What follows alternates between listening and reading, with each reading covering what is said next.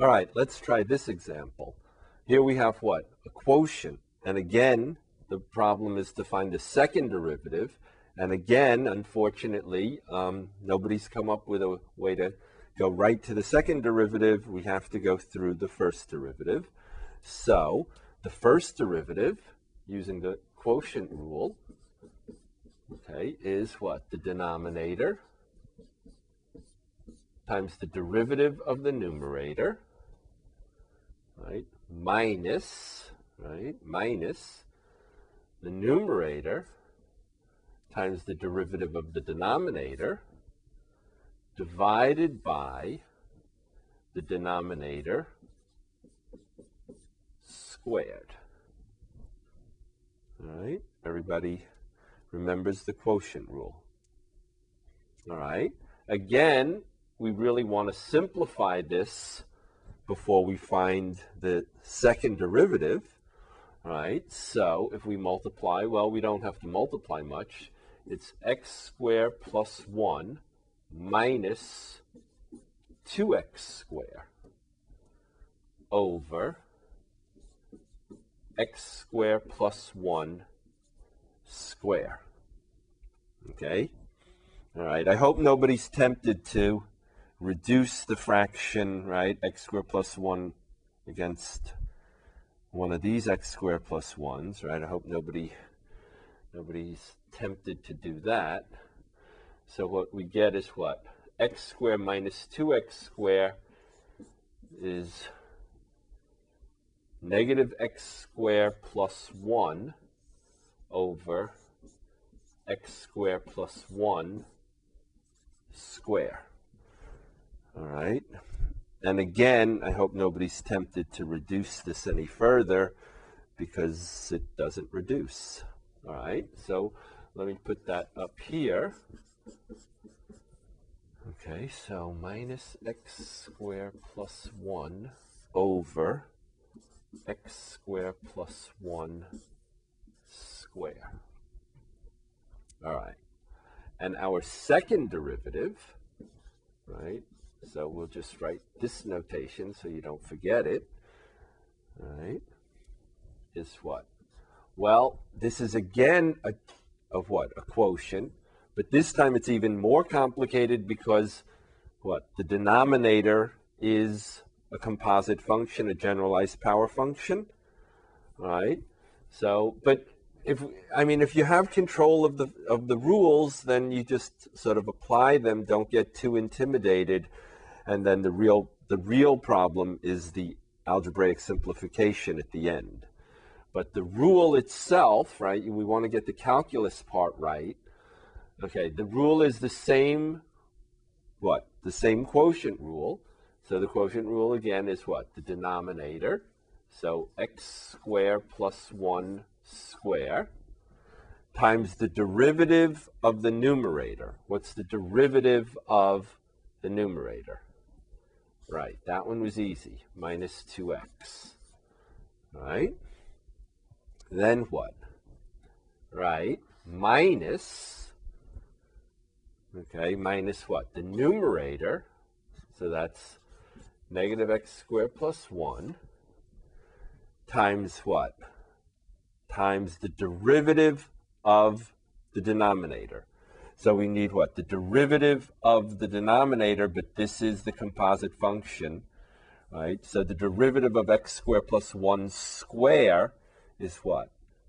You remember? One more time. It's 2 the power times the inner function to what? 2 minus 1 is 1. And then don't forget what? To multiply by, you remember? Right, the derivative of the inner function, 2x. All right, and then of course we have to divide the whole thing by the denominator squared. So squared becomes the 4th power. All right? So again, the quotient rule says what? Right? This is a quotient. So it's the denominator times the derivative of the numerator minus the numerator times the derivative of the denominator, which is 2, that's the original power, the inner function to 1 less power times the derivative of the inner function, all right, divided by the denominator squared. All right, so this is the second derivative in sort of raw form, and what we have to do now, again, is try to simplify it, all right? Again, we need to simplify it in case we needed a third derivative or for the interpretation of the second derivative that's coming up very soon. So let's try to simplify this. All right. Well, first of all, we can take out what? We can take out 2x. We have 2x, right, in both of our terms, right? We have two terms. We have this first term and we have this second term, and we're looking for what? Common factors. Okay, so we have a 2x. So we'll take out a 2x. Do we have any other common factors? Yes. This time it's relatively easy to see what? We have x squared plus 1 square and x squared plus 1 to the first. So what's common? X squared plus 1 to the first. Yes, the lower power of the two choices. So x squared plus 1 to the first. All right, now what's left behind? Okay, again, we took out 2x, we took out x squared plus 1 to the first power. So what's left behind? Well, the negative sign is left and an x squared plus 1 to the first power. Okay, and again, you can check this fairly easily by just saying, okay, well, if I multiply this by this, do I get what I'm supposed to, what I started with? And what do I get? I'll get minus 2x times x squared plus 1 to the second power, which is exactly what I started with. All right. So now the tougher one, I guess, is we have what? A minus sign, right? This minus sign. Okay, we didn't do anything with this, so it's still going to sit here. So that's minus x squared plus 1. Okay, we didn't do anything with this, so that's still sitting there. We took out x squared plus 1 to the first power, so that's gone. There's just a 1 sitting here. And we took out the 2x, so again, this is gone. If you want, there's a 1 sitting here. And so that's all we have for the numerator.